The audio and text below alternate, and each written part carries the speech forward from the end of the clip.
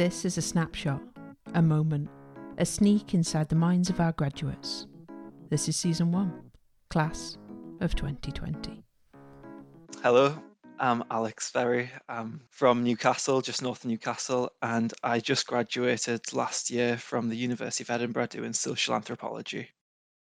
Right now, I am currently unemployed after a spell of 5 months of employment working in kind of IT and customer services, a job that definitely wasn't for me. And when I realized it wasn't for me long term and it was quite a stressful job, I decided, like, what's the point doing it short term? I guess a part of me had always known that it wasn't going to be long term past sort of May, June. So me being me, I kind of like had basically like a spreadsheet and I was like, oh, I'm going to be making £1,300 every month, this, that, the other. And did end up saying goodbye to over 2 grand by leaving early. But to put it simply, the reason I left was because I did have a bit of a nervous breakdown doing the job. And to put it this way, I was the ninth person out of a team of 15 to leave within 2 months. It was a stressful job where you're judged on your handling time, you've got to do sales leads, even though your customer service trying to fix people's problems who've waited in a queue for about an hour. And I'm telling you, they don't want to be sold anything. With lockdown and everything adding to it, not worth it. I'm in an all right place for money. I'm in quite a privileged position, back living with my parents for right now, so I don't have all of these bills coming out. Out of the 6 people who are still working there, I'm still in contact with a few of them, and some of them, they need the job until they find something else. They need it, so they can't even really acknowledge the mental health side because the kind of paying the bills and feeding their kids aspect comes before their mental health. Whereas for me, just out of university, still kind of not sure where I want to be in the world, this and that, I was allowed to put myself first, which ideally everybody should be able to do. But unfortunately, in the world we're living in, it's not the real life scenario for everybody. To give a bit of background, in the first 2 years of university, I was doing anthropology and sociology together, and then I dropped it going in third year, just anthropology. I wasn't particularly engaged with it in first and second year. I mean, I don't come from like a particularly sort of academic background. I had no idea how to write essays and this and that, and I think that was part of it. Like, I did think there was maybe a bit of imposter syndrome going into it. Like, I didn't really feel like I was able to do all of that. But come third year, fourth year, I started really getting into it, learned how to write essays in an academic way. And from that point on, it's always been a kind of steady line where I've just thought that anthropology and my degree is more and more useful in the way that I think and just in how I kind of analyze life. I am quite a confident person in my sort of day-to-day life. Whereas when I went into sort of university, kind of outside of my comfort zone, and with people who talked like they kind of, they knew how to talk, they knew how to talk academically, whether what they were saying was correct or not. I couldn't look past the long words they were using. But I think it was kind of looking more at myself and engaging literally just to the best of my ability. And then once I did that, I was like, okay, I am here because I'm good enough. I do have always had the ideas. It's just getting them across that was the struggle. In school and stuff, I was always one of the kind of academically brighter ones who didn't have that knocking confidence early. So when I did come with that, I was like, whoa, this is new. How do I deal with this? But then once you do deal with that, it does make things easier, I suppose. I think from my position, it's really easy to make the imposter syndrome a class thing, which I think probably really simplifies it much more than it should be. I did my whole dissertation on class in the UK music industry, so I was having all of these conversations about class.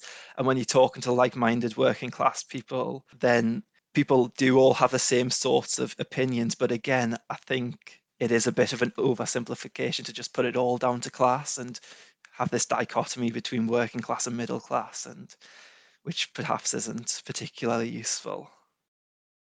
I've never been a person who's had like a job that they're working towards, and that's the sort of goal, which today is quite good because what's happening? Nobody knows what's happening. So I have decided, and I'm only planning the next couple of years basically, and then after that, I'll change during that time. If something crops up that I'm like, I want to do that, that's great. And I'm not really putting the pressure on myself of being like, okay, you need to be here in 5 years, you need to be here, you need to be there. So I do have a plan for the next couple of years, or a potential plan. But as I say, that plan is really subject to change, and I'm very happy for it to change. In terms of that plan, that'll be Camp America in summer, then have September to December kind of off. Me and a couple of my friends from home have been potentially planning on traveling around Spain, everything depending, obviously. January through to May, I like to go and do it's kind of like an internship in Vietnam teaching English with TEFL. That is still something I want to do. I think living in Vietnam for 5 months, 6 months, whatever would be amazing. After that, I'm considering going to do a master's somewhere after that, like in a couple of years though. It would probably be a research master's just because I loved doing my dissertation so much. But I would only do that if I had an idea going into it, like, okay, I want to go do this research.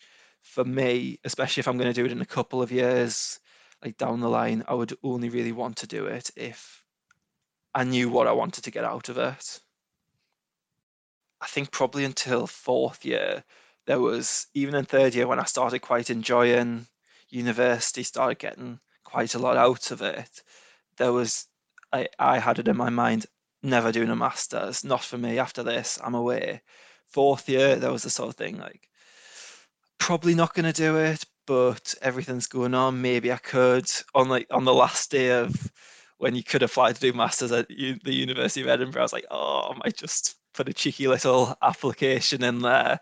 Didn't do it. It was the right decision not to do it, to be honest. But yeah, I do. I guess it is the thing where now I would have the confidence that I would get something out of it that doesn't really depend just on the grade at the end of it. We also ask our graduates to share a place, somewhere special, somewhere we can get together when all this is finished. Despite all this travel talk, my special place, I didn't find it easy to come up with this, but where I am in my life, I kind of wanted it to be somewhere that I feel safe first and foremost, but then also free and quite optimistic. I didn't want to choose somewhere I've only been once or twice, probably because of that sort of safe aspect to it. I wanted a place I've got more of a kind of relationship with.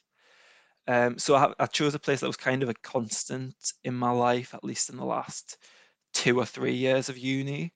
And that's just, it's more of an area than a place, if I'm being honest.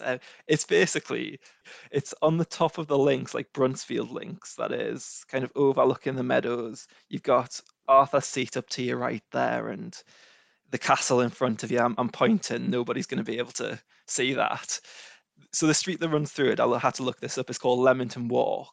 And it's just a place that kind of, first and foremost, reminds me of summer, light evenings, and of people, lots of different people, not just because there are like random people, strangers surrounding you, but because it's a place that I've shared with a lot of people, kind of close friends, acquaintances, friends of friends, just people. But there isn't really a timestamp on it in my mind. As I say, it was quite a constant in my life. So while I would have spent most times like sitting down there when the weather was good, it was always there somewhere. Like I passed through literally every day for a year because I lived about 20 meters away from it in Marchmont. And it kind of just reminds me of the simplicity and the good parts of the kind of simplicity of everyday life. But yeah, and also just nature and walking through. It's something that I realized I lived in a different kind of flat every year in Edinburgh, and the times there I lived places where I'd cross the meadows every day on my way to uni. I was in a much better place mental health wise, rather than just walking kind of through these industrial streets, quite gloomy streets. Walking through the meadows every day is something that in fourth year, when I went back to walking through there, I really appreciated, because it did have such a positive effect. It's also a bit less crowded than the actual meadows. Thank you for listening. Join us next time for another graduate and another story.